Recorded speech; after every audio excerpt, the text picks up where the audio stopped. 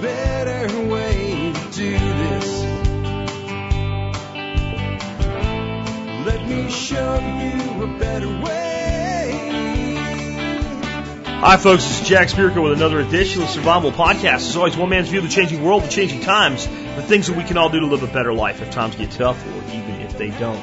Today is May the 24th. It's a Thursday. This is episode 908 of the Survival Podcast. And I have a cool show for you lined up today. I got a guy named Jacob Farley hanging on the line. I'm going to bring him on in just a moment. He's going to talk to us about utility terrain vehicles, all-terrain vehicles, and other cool stuff like that. Before I bring him on, though, let's go ahead and take care of our sponsors. They do a lot to help take care of you. Sponsor of the day number one today, shelfreliance.com. Notice I said shelf like something you put things onto versus self like you, yourself, and you, right? It's not self, it's shelf, because they specialize in innovative food storage solutions that allow you to easily eat what you store and store what you eat. Check them out today at shelfreliance.com. Next up today, the Free State Project. Did you know that you can vote with your feet? Do you know that we can have liberty in our lifetime? That's what the Free State Project is all about. Folks that are moving to New Hampshire, and once they get there, they're getting active either inside or outside the system and moving New Hampshire in a direction to try to make it the freest state in the Union. You can learn more at freestateproject.org. Again, the concept, vote with your feet. They're looking for 10,000 people to move to New Hampshire and swing that state in the direction of liberty so that it can be an example to the rest of the country. Whether or not you choose to move, you can still help out. This is a move that's important for all of us, no matter where we live. Check it out today, freestateproject.org. Next up, remember, you can connect with me on Facebook, YouTube, and Twitter. Those are the best ways to get in touch with me. And you can check out tspcopper.com for some really cool copper medallions that'll help you spread the message about TSP, about the real truth about money, about the Second Amendment, about Ron and Rand Paul. There's even one for you beekeepers and many other really cool options available. It's a very affordable alternative to silver, a great way to spread the message of honest money. And remember, they are AOC's official barter currency. Next up, consider joining the Member Support Brigade. If you'll do that, you get exclusive content available only to members. You'll get a whole bunch of discounts, like from 32 supporting vendors for stuff you're probably buying already. Some of them will pay the entire cost of your membership in and of themselves.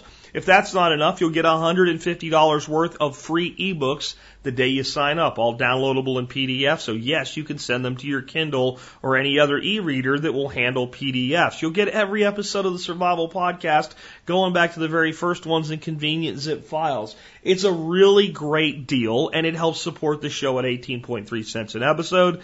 Those of you who are first responders, military, law enforcement, that type of thing, if you'll send me the details of your service with the term service discount in the subject line, I'll reply back to you with a discount code so you can get a discount on your membership. Please do that before you join. Doing it after you join is all but impossible. Those of you who already have a membership, when it comes time to renew, simply make sure you're not on auto renewal, let it expire, and at that time you can use that membership. I can't go back and do it. I get that request a couple times a week.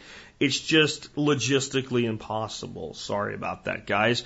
If I had thought about it from day one, which I should have, and if I had the ability to do discounts from day one, which I did not, I would have put it in place early on. But for those of you who are currently members that want the service discount, renewal is the time to get that done. With that, I do have the housekeeping wrapped up. I'm going to bring our special guest on. His name, again, Jacob Farley.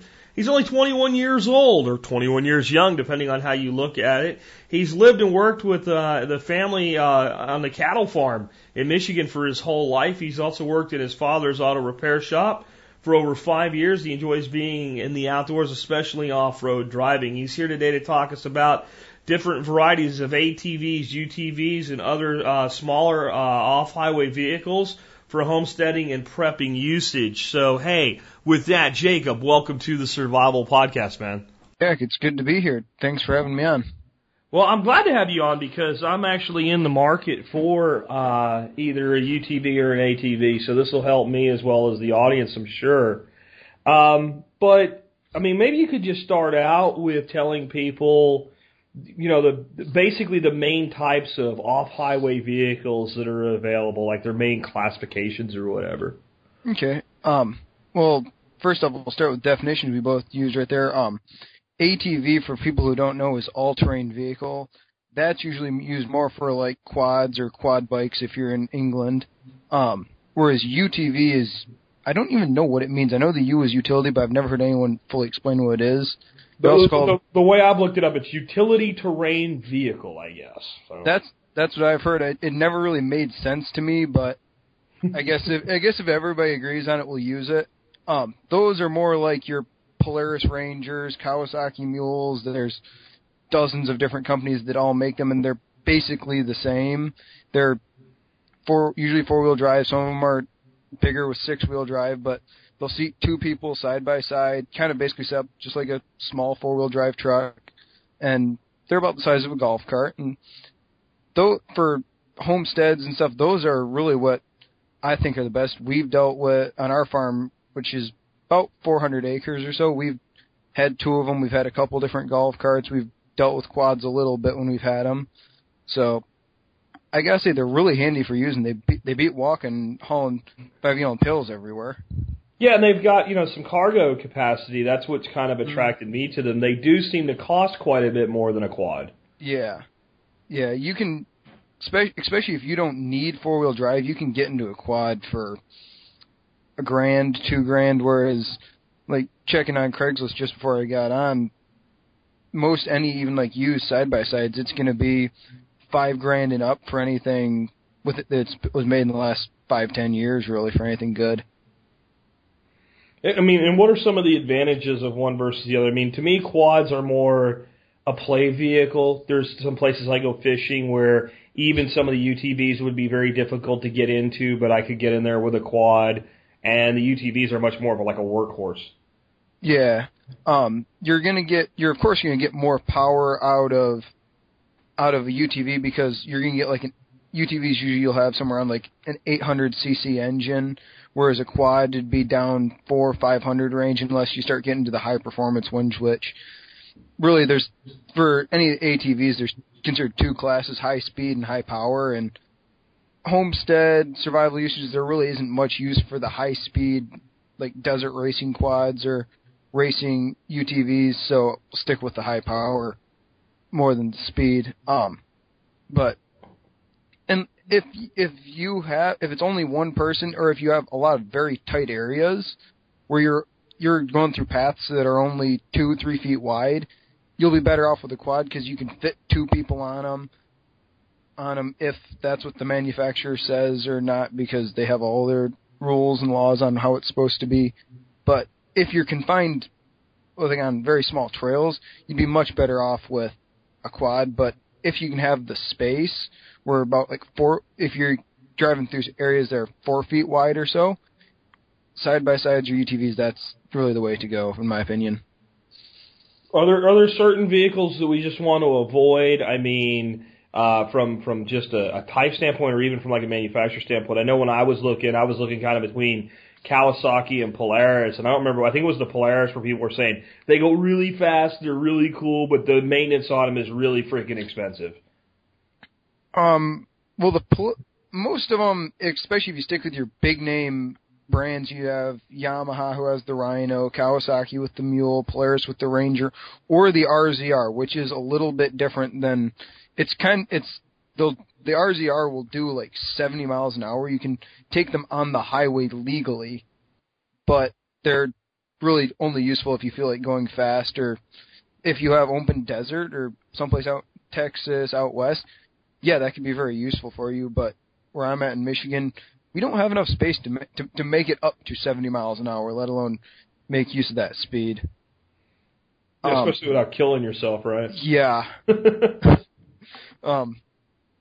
But Paul, for the biggest thing is just stick with major established like power sport brands, the big names. I'm not going to say they're bad, but you got brands like Joyner is the one that's first coming to my head. Yeah, like Yanmar. They're Chinese companies. I'm not saying they're bad. I don't have any experience with them. I don't know anywhere that's a major like Yanmar or Joyner dealership, so I don't know where you'd get parts or if you'd be able to get them easily. So basically, as long as you stick with any of the major brands and everybody's making them these days. Cub Cadet makes them. International, like with the tractor, makes them now. What do you personally own? Like, if you were going to go out tomorrow and pick one up, what would you maybe gravitate towards, just on your experience? We had a Yamaha Rhino. It was 600cc, if I remember right. We just sold that a couple weeks ago because we replaced it actually with a golf cart because my mom didn't like going fast in it, apparently.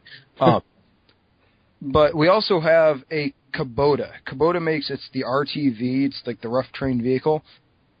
If you don't really have a need to go fast, you can't beat the Kubota. You can get full hard cab for it, hydraulic dump bed. We use it around the farm for pulling fully loaded gravity boxes full of corn, fully loaded hay wagons. We use it like a small tractor, basically. So as long as you're not going to go fast, the Kubota will pull anything, but because of that, it has to lack in speed. Sure. You want to have power. Usually you give up. You either got top or bottom end, and I mean Kubotas are they're tractors. They're little backhoes and all are just known for tremendous pulling ability. Yeah. Is there again maybe some that you'd really stay away from, or you're basically saying if it's a mainstream manufacturer, you're probably okay? Basically, any of the mainstream brands, you'll be fine with them. And then basically, if you're buying one used, it's going to be the same as dealing with a used car because they're basically built the same as a small car. So anything that you would look at when you're buying a used car, you'd look at when you're buying a used side by side. Are there things that are common though that maybe the person that's more or less like the car aficionado may not think of, like certain? I know some of them, the axles have a tendency to go, and is there certain things you can look for that are maybe common overlooked things by the first time buyer? Check basically because usually they'll have kind of like a hydrostat, or they won't have like a conventional automatic or manual transmission like a car would. You'd have to know what you're looking at with the transmission because different brands are going to have a little bit different ones, but just knowing if it's shifting right, if the fluid in it's good, if they've done any maintenance on it at all. But no, most of the stuff actually will just wear out like a car will, and you can tell it the same way. You can tell how the tires are. You can usually feel if there's slop in the steering or anything. It's actually pretty impressive when working on them how they're just like working on a car that's half the size. Are there certain accessories or attachments that you found particularly useful? Are there some maybe that you found is, don't waste your money on that? Well, there's always going to be the ones that are like, I don't know who's going to waste their money on this. Someone will, and someone out there who will buy this and will find it very useful for them. I have no clue what that situation is going to be, but I guarantee it's there. A roof and a windshield, because some of them actually won't come with windshields. Okay. Usually windshields are considered standard, but some of them, if the guy bought it just bare bones, it won't have one. Windshield and roof will severely cut down on, the wind, obviously, while you're driving. It'll make it a lot nicer. If you're in a colder region like we are up here in Michigan, like I am, if it has the ability to get a full hard cab, doors and stuff, that would be something to look for. Usually, some brands will have specific little things to fix small problems, like Yamaha's, the Rhinos. Some of them I've seen, they'll have replacement kits for underneath the seats, and they'll add storage under the seats because normally there's nothing there, but you can't really store anything there, so it's a box that just you pull the seat out, and now you have storage underneath the seat, and you can actually make use of that space. Yeah, absolutely. I mean, storage is a premium in any type of small vehicle, and the more stuff we keep there, the more we might have it when we need it. What about, maybe some things that would be particularly advantageous to a homesteader, trailers, or any type of, blade attachments or anything like that? Is there anything you've tried that's worked really well, or seen somebody else use that's worked really well, or been like, man, that's just not the right tool for the right job? I wouldn't want to have to to push a 300-yard driveway with one, but most of them will have, someone out there will make a snowplow for any of the major side-by-sides. Those are, if you have a use for pushing around, understand you're not going to be pushing huge piles of dirt around and stuff, but it beats instead of having to go trying to run a bulldozer or something if you just need to move something around, or getting a snowplow for your truck if you just have a small driveway to deal with. Those are always useful. Winches, any of the major UTVs out there will have some form of attachment for a winch, even if it's aftermarket, so you can put a winch on it, and those are very handy for if you get it stuck, if you need to just pull something light, or they're like if, say, you're setting up a small wind tower, you could use it for standing up a gin pole. Sure, that makes sense. Yeah, I mean, I've also used winches often to if you fell a piece of timber, and you might use a winch to move it before you would drag it, because you're just trying to drag it long ways before you go pulling it up a bank or something like that. Oh yeah. Had to do that a couple of times before. My father is actually a Kolpin dealer. Kolpin is an aftermarket company that makes stuff for all models of quads and UTVs. Kolpin makes a 3-point hitch, like on a tractor. It's a category 0, if I remember right. You can get cultivators, a back blade, chisel plows and stuff, disc plows that are 3-4 feet wide that you could put on the back of a side by side and actually use them in a garden if you're like want a tractor for being able to plow and stuff, but I also want to have a side by side and I don't have the money for both. You could buy the Kolpin. It's not going to do everything that a tractor would, but it's a very big start. Sure, and it beats a shovel. And oh yeah. I know I've seen a lot of guys use those types of attachments setting up like food plots for deer on deer leases and things like that.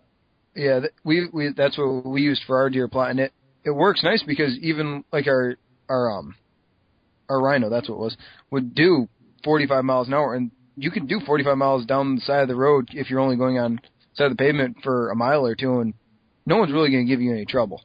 Sure. Except the highways, though. You will have problems if you do that. I remember when I was a kid, I was big into like dirt bike motorcycles. This was before all these things were around. There was the only ATVs that were around were the first generations of the 3-wheelers, which they didn't stick around very long because they had a tendency to like roll over and kill people. So all my friends and I had was dirt bikes, and I remember quite a few times, you want to get from one dirt path to another, so you'd look up and down the road and go, okay, the one cop in our county's not here, so then you'd bolt down the road to the next path. Oh, I know that situation. And on the mention of 3-wheelers, if you could find one cheap, or like if your uncle or your brother has one that he wants to get rid of and is willing to give it to you for free, I wouldn't pass it up. I wouldn't go looking and think, my first choice is going to be one of those old Honda Big Red 3-wheelers, because they're really not as useful as a quad, just because with 3 wheels, like you said, they're very easy to tip over. But it beats nothing. It sure does. Anything tends to beat nothing unless it's painful. Yeah. I got to ask you a question on something that keeps coming up, and it's one of those things that looks really cool, but I don't know how practical it is. Have you had any experience with the Rokin motorcycle? I mean, is it the awesome sauce it's claimed to be, or is it hype, or is it somewhere between the two? I haven't had any first-hand experience with them, but I am familiar with them. I remember when I first heard about them, I thought they were the coolest thing ever, and like learning about them, they're like, and had that moment of, but what am I going to do with it? It will do anything, but not practically. The U.S. Army actually tested them in the late 70s, and they said it's cool, it'll go anywhere we need it to, but it'll take one guy in a backpack. There really isn't a use for it that the Army could see, and that's kind of my opinion of it. If you have some area up in Alaska that you could only get to with a bike, the Rokin is the best choice out there, but it's like I was saying, it's 40, 50 years old, the design is. That they didn't have quads then. So that was basically their quad. Now that you have a 4-wheeled quad that can carry 2 people and a lot more gear, I'd rather take the quad over it. But on the note of the Rokin, one thing a lot of people say about them is that them being amphibious, that you can like float them across rivers. if you want something amphibious, look for the brand names Argo, ARGO, or there's also usually hear them as Maxes, like Max 2s or Max 4s are the ones I've always heard about. They look kind of like a big plastic boat, about 4x8 kind of square, and it'll have either 6 or 8 wheels on them, and they're amphibious. You can fit 2 people in them, and gear in the back. They'll have like a 20-horse Briggs & Stratton motor, and you can put tracks on them, winches, and you can go dang near anywhere. You can go, they'll swim across ponds, they'll drive up and down any banks you want. And if you have someplace that you need a vehicle to be amphibious, that's really your best option. Yeah, and I mean, on the other places you can get to with them that you may not be able to get to with like a quad or a Willys Jeep or something like that, the way Tim from Old Grouch Military Surplus put it was, if, especially in like a prepper survival scenario or something like that, if I can't get a Willys Jeep or a quad into a place, then maybe I shouldn't be going there in the first place in a remote environment or a dangerous environment, that it's probably a place that's better left unexplored for now. Yeah, and especially if you're getting out there on like a Rokon bike, now you've added the mechanical injury chance that you could wreck this, break your leg, and now if you couldn't get a Jeep there in the first place, and it isn't the end of the world, how is the rescue team, if they know where you're at, going to get there to get you out easily? And even if they have their own Rokin, it carries one guy, so they can't use it to bring you out, especially when you're hurt laying your ass on the ground moaning. You know, so now we're trying to fly a helicopter in or something to extract a guy, and I think that, like, it's really cool to have all of these different options that are available today, but we do need to think about the concept of extraction in case of an emergency, having that exit strategy, that type of thing. Mm-hmm. That's also one thing I'd like to say, just on like the topic of bug out vehicles or anything, of like, I'm gonna load up my 4-wheel drive truck and we're gonna head up into the mountains and the zombies will never find us. How are you going to get out? What is your plan there if you get stuck? What is your plan to try and come back? It really isn't working. Like, it's kind of like the thing of, well, my gas tank will hold 20 gallons, that'll get me 300 miles. Okay, you're there, you got 300 miles to get to where you're going. Unless you have another 20 gallons of fuel there to get you back if you need to return, you're kind of stuck there now because you're out of fuel. You have to understand in the ability of, maybe I should be able to get back from the situation I'm going into, and that's one thing I think a lot of people overlook. Yeah, I would agree there. Coming back kind of the homesteading thing, where to you is the point where you go, okay, a quad's nice, or the UTV is nice, like a mule or something like that, but now I need to say, you know what, to go to this level, I need to make the bigger investment and buy a good tractor? Most cases, anytime you're going to need a PTO, okay. If you have anything that you want to run a PTO on, I don't know of, I'm not going to say there's not, but I don't know of any UTVs out there with one exception that have PTOs. The only exception I know of is it's the Bobcat Toolcat. Like, Bobcat isn't the company that makes skid loaders, skid steers, whatever you want to call them. It's a side-by-side with like a skid loader hydraulic arm right dead center on it that will run a hydraulic mower, a bucket, and like postal drill diggers, anything that you would attach to the front of like a skid steer, it will run it off the front of it. That one is very cool, but they're rather expensive when you can find them. Yeah, I'm looking at one right now. I just threw it into Google Images so I can see what they look like, and I'm looking at this and going, God, this looks like a wonderful vehicle, but it probably costs damn near as much as, you know, a little typical Bobcat loader that has all those great attachments on the front, and will do more than this will in that capacity. I haven't looked up a price yet, but I'm feeling a big expense here that I probably don't want to even know. Oh yeah, and being a Bobcat, it's one of those things kind of like the John Deere Gator. You're going to be paying, some of that money that you're paying right there is only for the name. That's all you're getting with that little chunk of some chunk of that money is only paying for the name. And and with the Toolcat, it's kind of the old saying of master, or a jack of all trades, master of none. Yeah. It can do everything, but not completely. Here's the sticker shock for everybody out there that's wondering. I'm on equipmenttrader.com. I'm looking at a 2006 with low hours that's $32,000. I can buy a true skid load, little Bobcat skid loader for less than that. So that one you're going to have to convince me of, because even a fully kind of maxed out UTV, a la Bass Pro Shops with all kinds of stuff to make you buy it on it, it's going to run, $16,000, which is more than I'm paying anyway. $32,000, I could buy a small used excavator for that price. Mm-hmm. Yeah. The one thing I have to say with the Toolcat is one of the local community colleges, I was on their campus heading to a class, and they have one, and it's right dead center it's Lansing Community College. For anyone who's familiar with Michigan, right dead center in Lansing.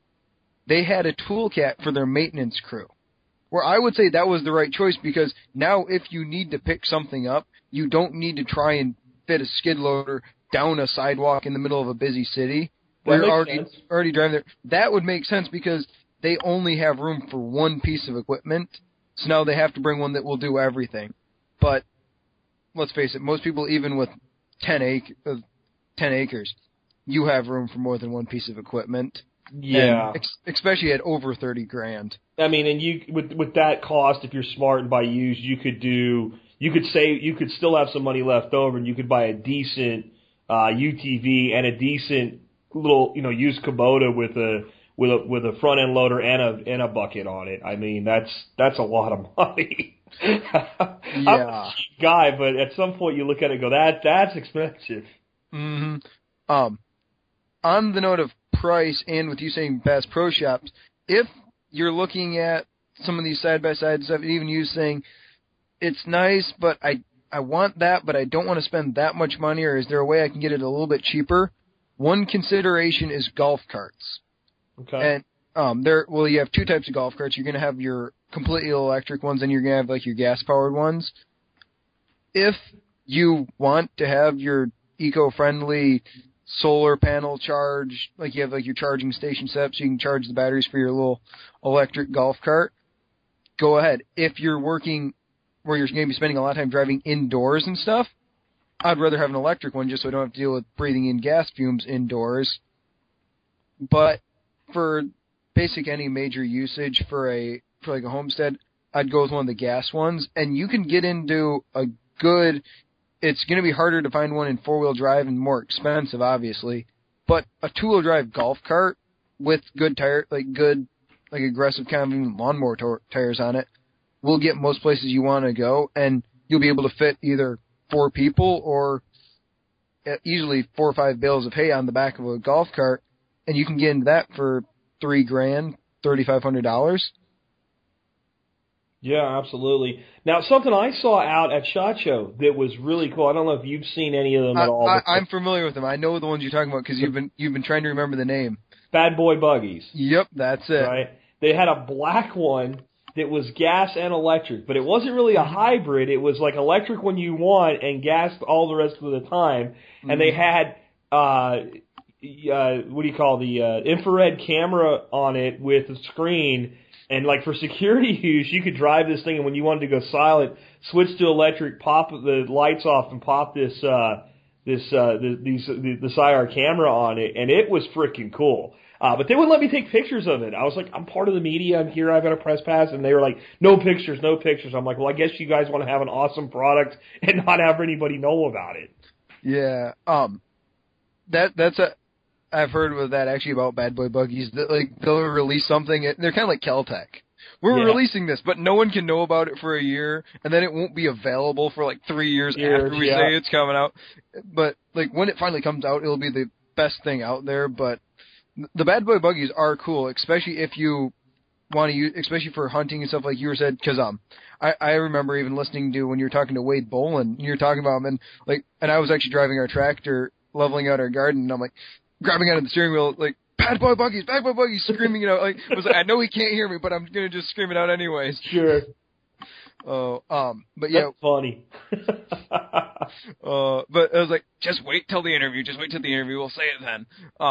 But that's actually what we have now is a golf cart. We have my grandfather, who also runs our farm, he has his Kubota, and then we replaced our Yamaha with a golf cart, because we made money selling the Yamaha, and the golf cart will do most everything we need it to do. It wasn't that often that we needed to have four-wheel driver. We needed the speed that you're really going to get out of a UTV. We were fine with the golf cart most of the time. How are they for their ability to pull and haul weight, though? I mean, that would be because you could save a lot of money buying one. You can get a decent one of those used for $2,000. I've seen them, and you look at it and go, there's nothing wrong with it. Yeah. That's the one downside, because everything has a downside. That's it right there. That you don't have a lot of power for pulling. You're not going to be able to put as much weight on them. But, we have a lot of dairy farms up in this area.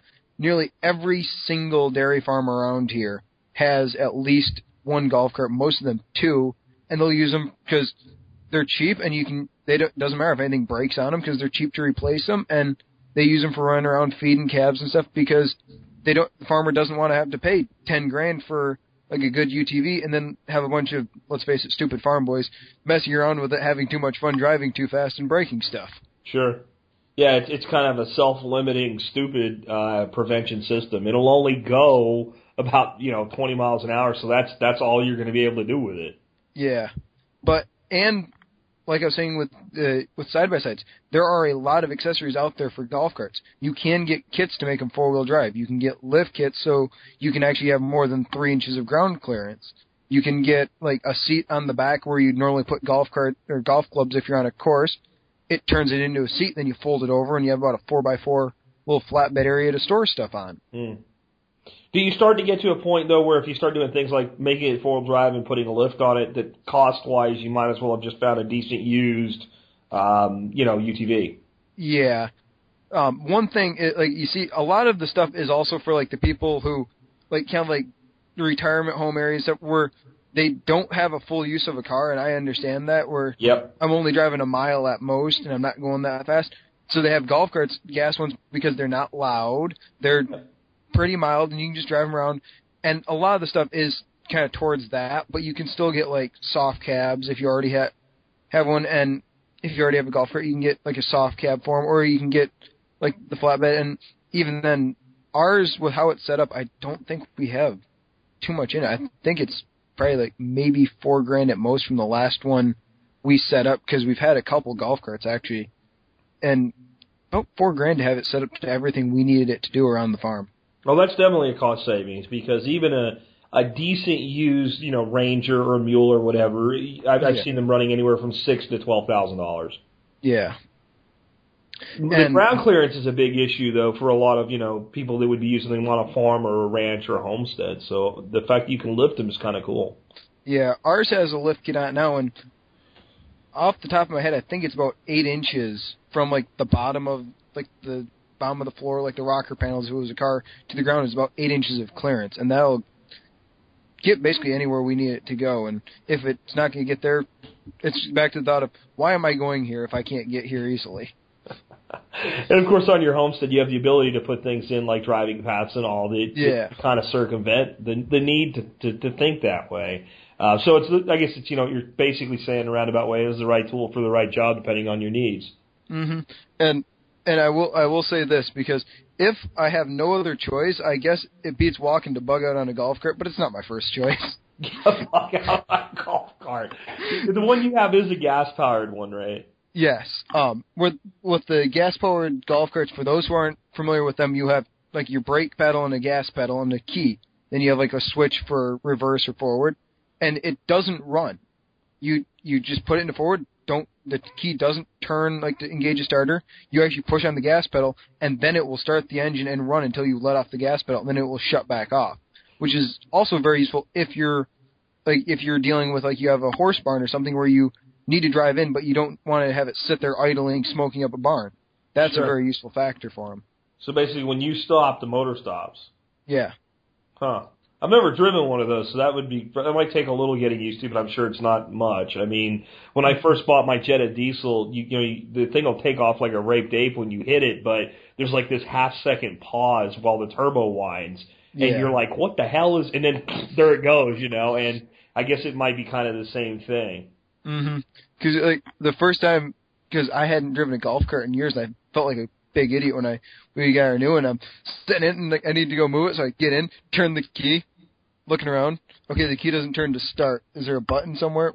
How do I start this thing? What am I doing wrong? It's not doing anything. Then I remember, oh yeah, it's a golf cart. I have to press on the gas.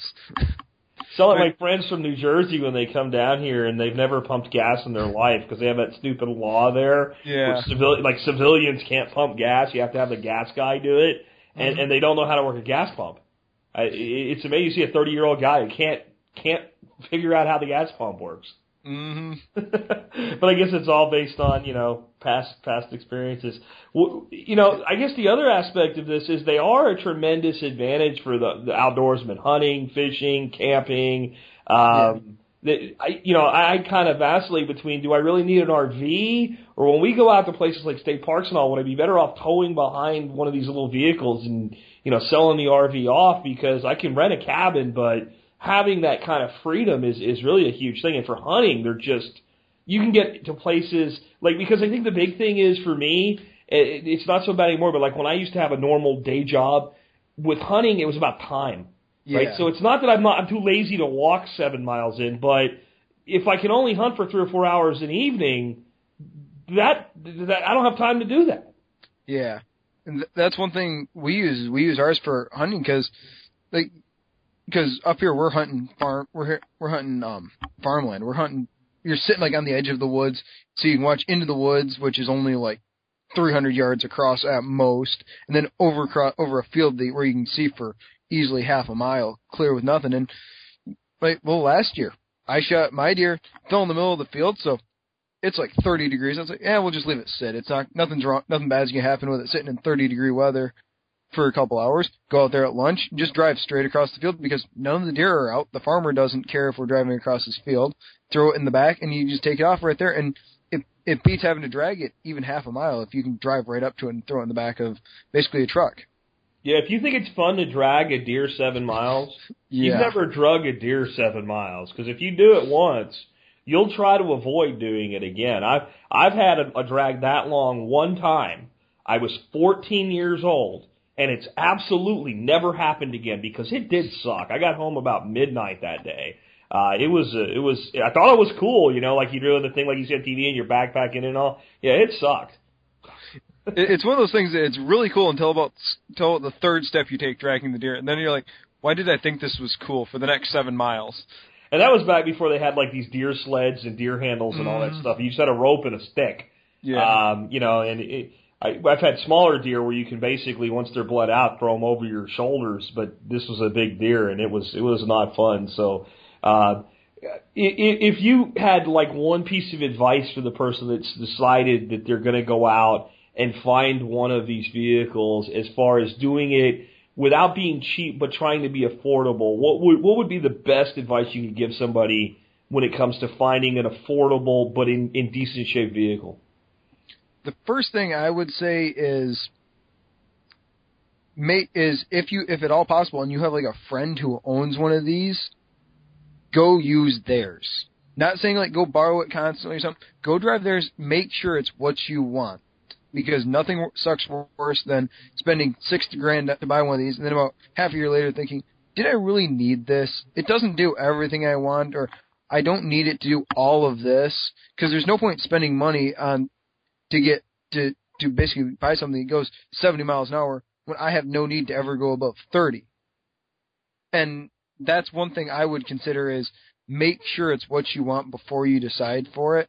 And don't get bogged down in, well, I want one with a windshield or I want one with doors and this one doesn't have it, but it's a good deal beyond that, but I want one with doors or something. Most of these accessories, it's one of those times that it's actually cheaper to put them on afterwards than, cause you got the guy who's selling it on Craigslist and I got $6,000 worth of accessories into this. And it's like, yeah, but I only need half of them. Why am I paying for the rest of them if you're not going to keep them because you won't have a use for them once this is sold, and I don't have a use for them, period? Consider buying like a bare bones one and building it the way you want.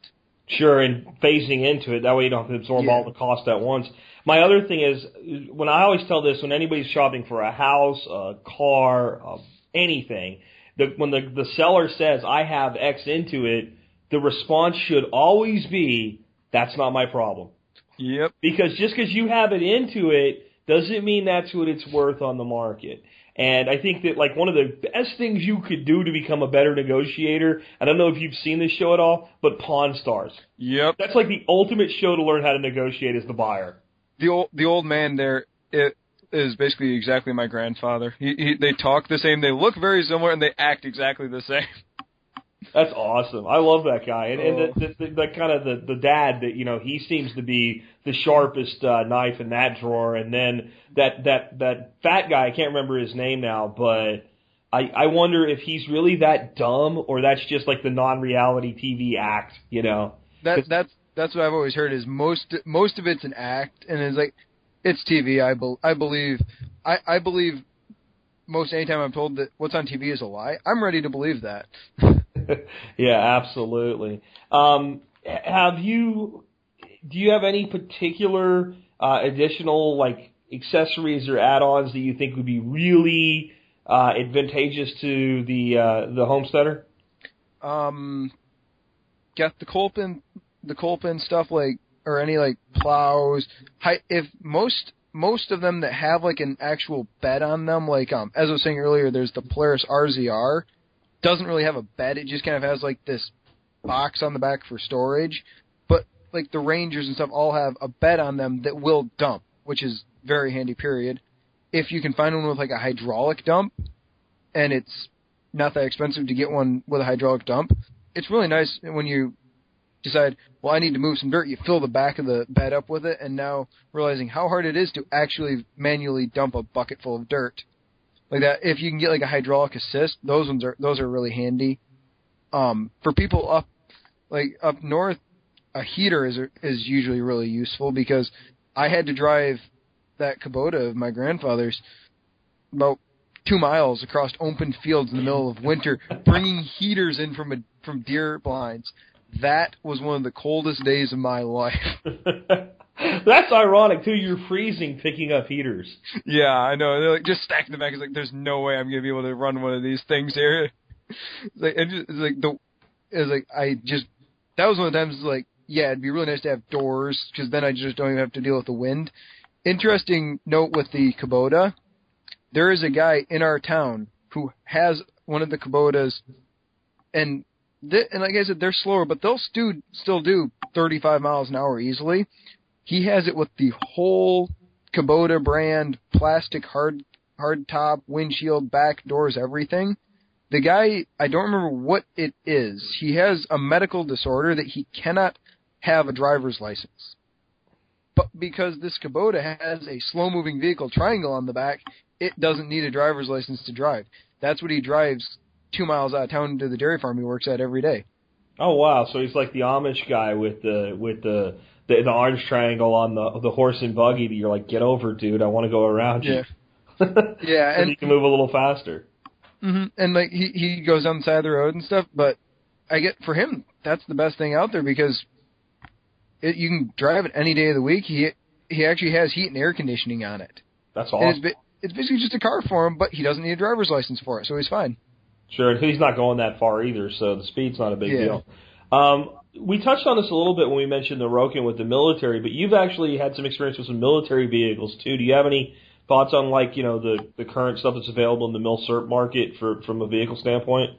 Yes, I've dealt with the M211, which some of the older guys who listen to this know what I'm talking about, and a lot of people don't know what it is. I'll get back to it once I get done, though. And M35A2, which the A2s are the best series of the M35s in my opinion, and that's general correct opinion, and an M800 Wrecker, which I can't think of the exact number on right now, that we used for the towing company I worked for. That's what our big off-road recovery vehicle was. And I also have dealt with the CUCV Blazers, because one of my good friends, that's basically his daily driver. I was saying with the 211, that is like the Korean War era deuce and a half truck. It was built by GM, has the big curved hood. You'll see them on MASH every now and then. They're not a bad vehicle, but they wouldn't be my first choice for a 2.5 ton truck. If you're looking at a military vehicle like that, and you want something that's actually 6-wheel drive, 2.5 ton, the M35A2 there is really nothing out there from the U.S. military that can compete for the price and all the abilities. It's the A2 series all the way, from my opinion. He's as a mechanic that's worked on the newer stuff and the older stuff, and you know, from the Covey up to the 5 and 10 ton truck tractors. I have to say it's the easiest thing to work on. It's the easiest thing to learn how to drive. It's the cheapest thing to fix, and they're pretty damn cheap right now in the surplus market. Mm-hmm. And they're big, but they're not stupid big. They're not like a 900 series 5 ton where it's like this massive freaking giant thing that rumbles down the road and needs an extra foot of lane or whatever.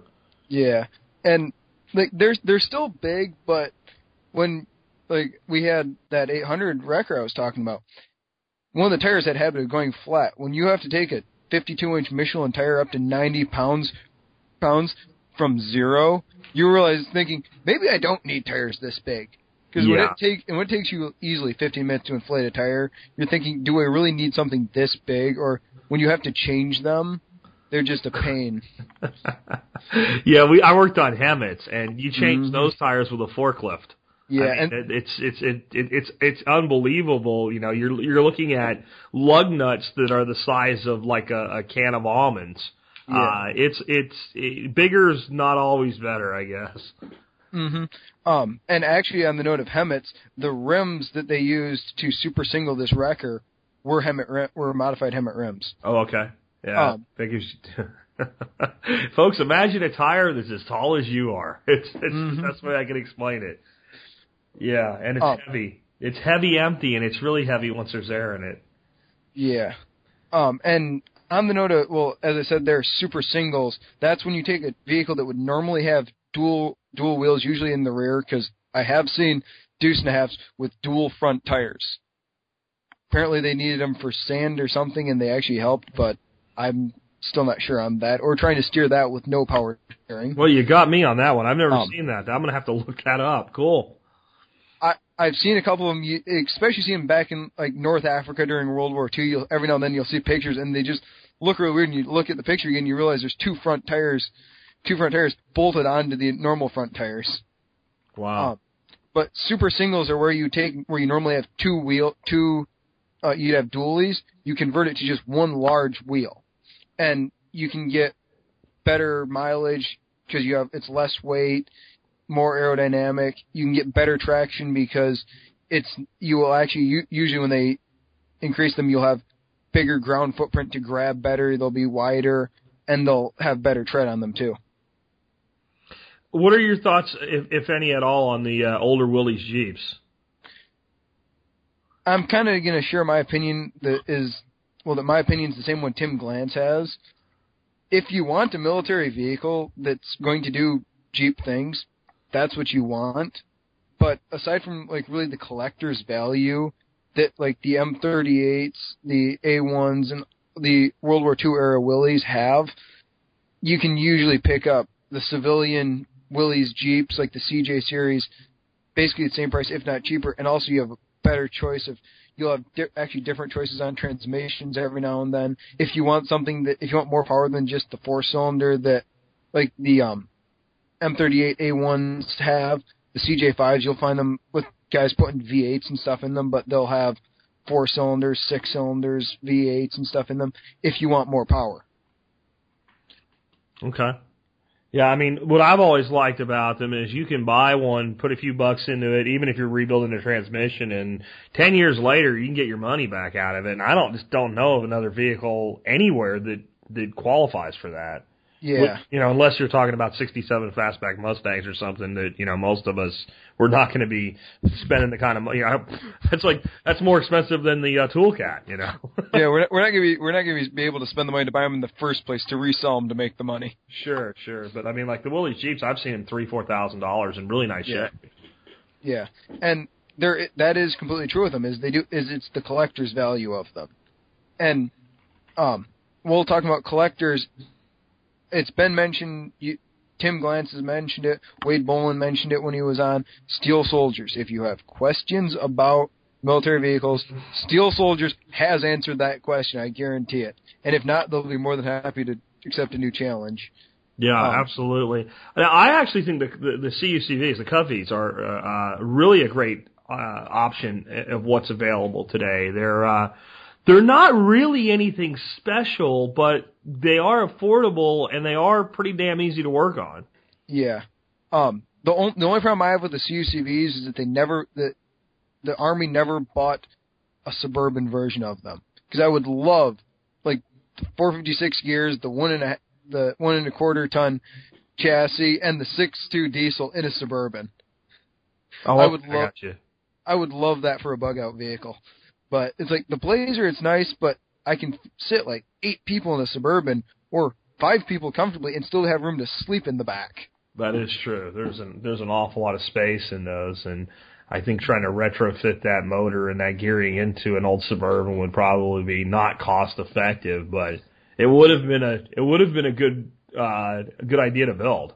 Yeah, they did still make the old square-bodied Suburbans on like the civilian side. They made them with the 6.2s. They're not that common though. I was looking for them because I was thinking about one. It was like finding hen's teeth, to use that old phrase, because there's like 5 of them available in the country. It's like they made them, but nobody ever bought them because like, gas is cheap. I'd rather have like the 7.4 or something. Oh, I know what I didn't ask you about when we were talking about the ATVs, UTVs. What are some of the basic maintenance things that a person should probably learn how to do for themselves, and what are some of the things that maybe, unless there's no other choice, it might make more sense to use a shop for? Changing oil and stuff, it's the same. It's really going to be basically the same for bikes, like dirt bikes or motorcycles, quads, UTVs. That's all basically going to be the same with changing the oil, basic simple maintenance like that. As I was talking before with the transmissions, because they're different ones, some of the transmissions are, especially like if you looked at one of those toolcats and thought, that is what I need and I'm willing to pay that price for it, I have no clue what's up with the transmission on that because of how they run the hydraulics and stuff. That one I'm probably going to say you should talk to a Bobcat dealer about maintenance on like the transmissions and stuff. But if you understand what it is and you can find the resources to explain how to work on them and you think you're capable of it, go ahead. Are there some common points of failure that you can expect that you're going to be replacing, something every couple of years if you keep a vehicle that long or whatever? Ours, tires, obviously. You're going to wear out tires. Ours, we really haven't had to replace that much. U-joints on the Kubota we've had to do, but my grandfather's had that thing for 5 years easily, and he drives that thing every day, so running out U-joints really isn't a big deal when you have a vehicle that's 5 years old that's driven every day. None of ours have actually had any major cases of failure. If you're going to be also taking them like up on 2 tracks and stuff and beating around on them, jumping them and stuff, you're going to wear out front end components and you do have a chance of breaking them, which then you'd either replace them or if you're going to continue doing it, I would say upgrade them. But most of them, they actually, as long as you aren't beating on them or expecting way too much out of them, we've never had to replace anything that's really worn out that isn't just a regular, just an item that's going to wear out eventually. Like a design to wear out component, like a tire. Yeah. It's not that it wears out because it's bad. It's a design to fail product it's the road and it's going to wear. I think I've read a lot of people that say, have these maintenance nightmares with this vehicle or that vehicle, and it's a lot of times people that are buying, let's say, a utility grade vehicle and trying to act like it's a high performance vehicle. And then going, gee, I blew out my front axle. Well, yes, fool, you drove it like an idiot, and it's not designed to be done, to be handled that way. Mm-hmm. So it has a top speed of 65 miles an hour. Yeah, it doesn't mean you're supposed to do it for 7 hours straight. Yeah.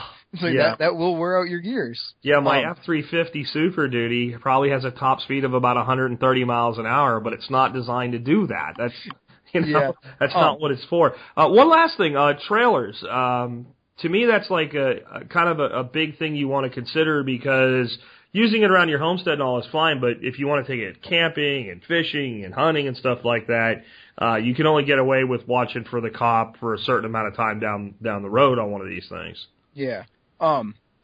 Ours, whenever we'd move our Rhino or the golf cart, we actually use it's just a normal, 6x10 utility trailer that got at TSC. All of these are basically light enough that they'll fit on just your normal little utility trailers. So you're talking about Tractor Supply there, I guess? Yeah. That's a few hundred, $500-$600 trailer and you're good to go? Yeah. And then there are also trailers out there that are designed to be pulled by, quads and stuff, if you want to be able to haul stuff. If those are a useful thing to consider if you're ever going to be moving, a lot of dirt or something. Those are pretty handy. One thing quick before I forget, with talking about the military vehicles, you were talking about driving the old, the 900 Series 5 tons. Correct. And as you say, I know you said you've worked on them. I've heard about problems with ABS on them, where you want ones with ABS because if not, they can crash and burn and explode. Yeah. Yeah, my biggest problem with the 900 Series 5 tons is there's this, we always used to call it a UFO. Like an unidentified flying object, but it was an air valve. It did an awful lot of things and controlled where the air flowed to a lot of places. And they would routinely, especially when the vehicle was sitting and not being used much, the seals would dry out, all the air would leak out, and the brakes would lock up. Mm-hmm. We came up with a process for rebuilding them, which was basically take it all apart, lube up all the valves, and put it back together, because it was, at the time anyway, in Panama, taking us 6 months to get one.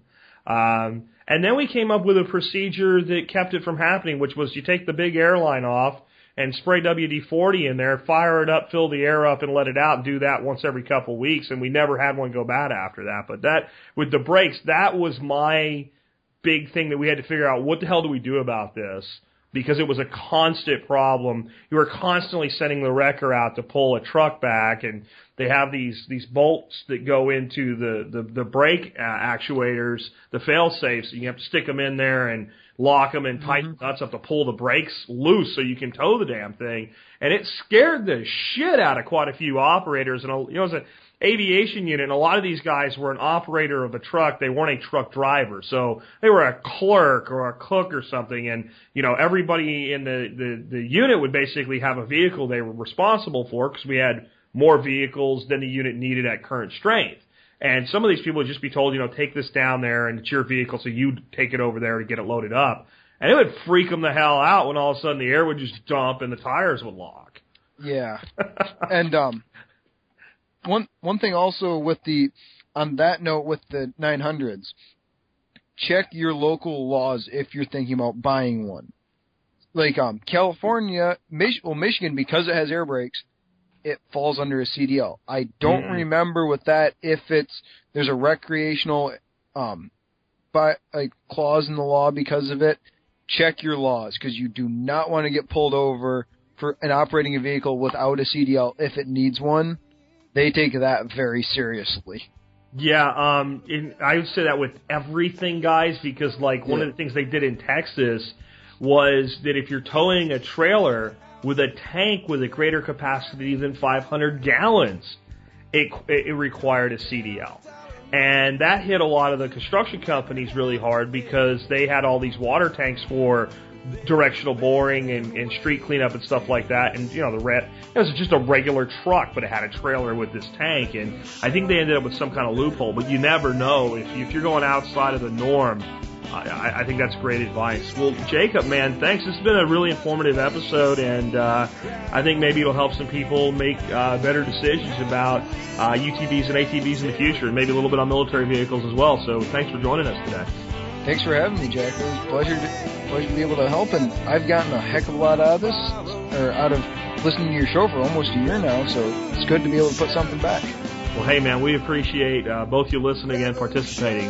And with that, this has been Jack Spirko today, along with Jacob Farley, helping you figure out how to live that better life if times get tough, or even if they don't. It's in our food these days, it's on our TVs. Sometimes we forget we are what we eat. there's nothing I can do. It's the price we pay, I guess, when we follow all the rules. There's a better way to do this. Let me show you a better way.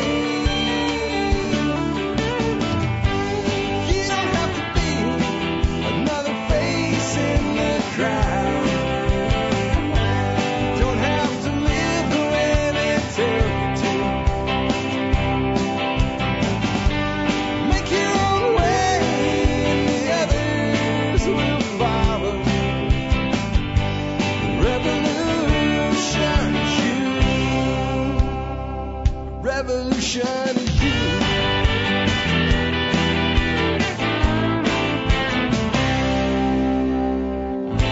Someday we'll realize our children just can't pay. 'Cause nobody up there cares. They're living for today.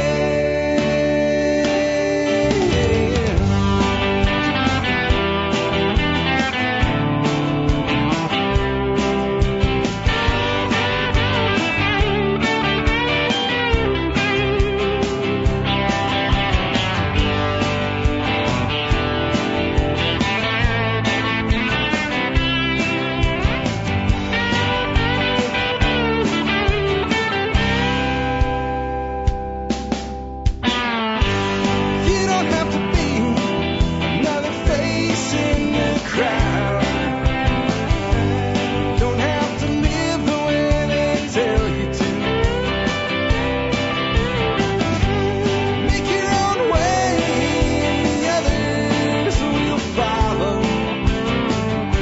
The revolution is you. The revolution is you.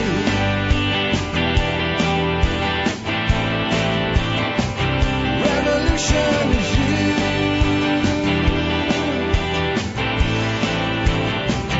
Revolution is you.